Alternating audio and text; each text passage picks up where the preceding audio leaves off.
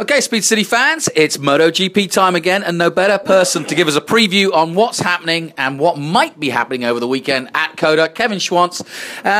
Kevin, it's an interesting weekend, round 3 of the championship, and already this title chase has sort of blown open because it's been a strange start to the year, but also a lot of rumours about who might be where next year. Already, the silly season have already started. Yeah, if a race in the dark at Qatar and a split race because of a tire issue in Argentina wasn't a strange enough start to the season, walking into the paddock the other day and hearing some rumors floating around that riders are already jumping ship and going different places, that silly season sure starts early now.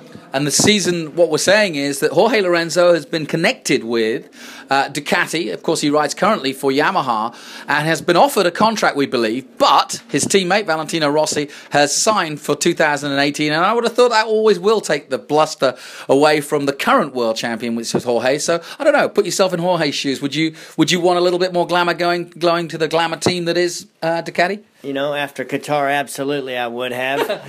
Leading the championship, feeling like, I can't be beaten. And then going to Argentina and falling off and not scoring any points, you're kind of scratching your head going, man, maybe I was more valued last week than this week. But, I think the challenge, we've seen Rossi take it. He went there and wasn't able to do much with it, at least not what we all thought, which was make that thing into a race-winning, championship-winning bike. Does Jorge have the work ethic to be able to get it done? I don't know. And as a rider, to go to a place where, probably the biggest name in the sport has just been and couldn't be successful, to go and do it definitely is a feather in your cap, that's for sure. That's got to be an allure for sure. But that's also brought into other people into the equation, as it were. Maverick Vinales now, who literally has just started to come good, as has the Suzuki. And obviously this is close to your heart, being a man from Suzuki. What about that? The possibility of him maybe jumping ship from there even to Yamaha. It's a pretty strong rumor as well.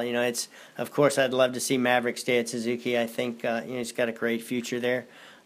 They seem to be building that bike around him. To jump ship and go be Valentino's teammate, we've seen it be the demise of a lot of other riders. But Maverick is a young enough, confident enough kid. He might go there and learn enough from Valentino to then be the next dominant figure in the sport. Kevin, how likely is it that anybody would actually sign a true contract and commit for next season this early in this season? I don't know. To me, it seems like, and I was talking to my parents about it this morning, it seems to me like you commit and say you've signed for another manufacturer this early in the season, the opportunities that are going to be given you the rest of the season are going to be minimal. And they'll start focusing their attention more on the rider that they know is going to be there over the next couple seasons. But it was also said they still want to win that championship. If Lorenzo were to say, I'm signing with Ducati on Monday, Yamaha, I think, would still give him 110% to try and help him win that world championship if it looks like he's a guy that's still focused and that's his main goal.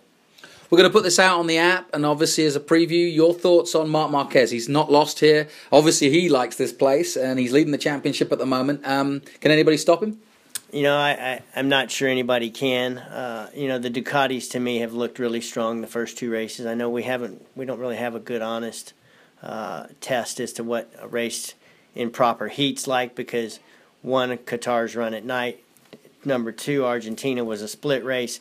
But I really have a gut feeling that Dovi's gonna give him a run for his money this weekend, and that the Marquez dominance might be over.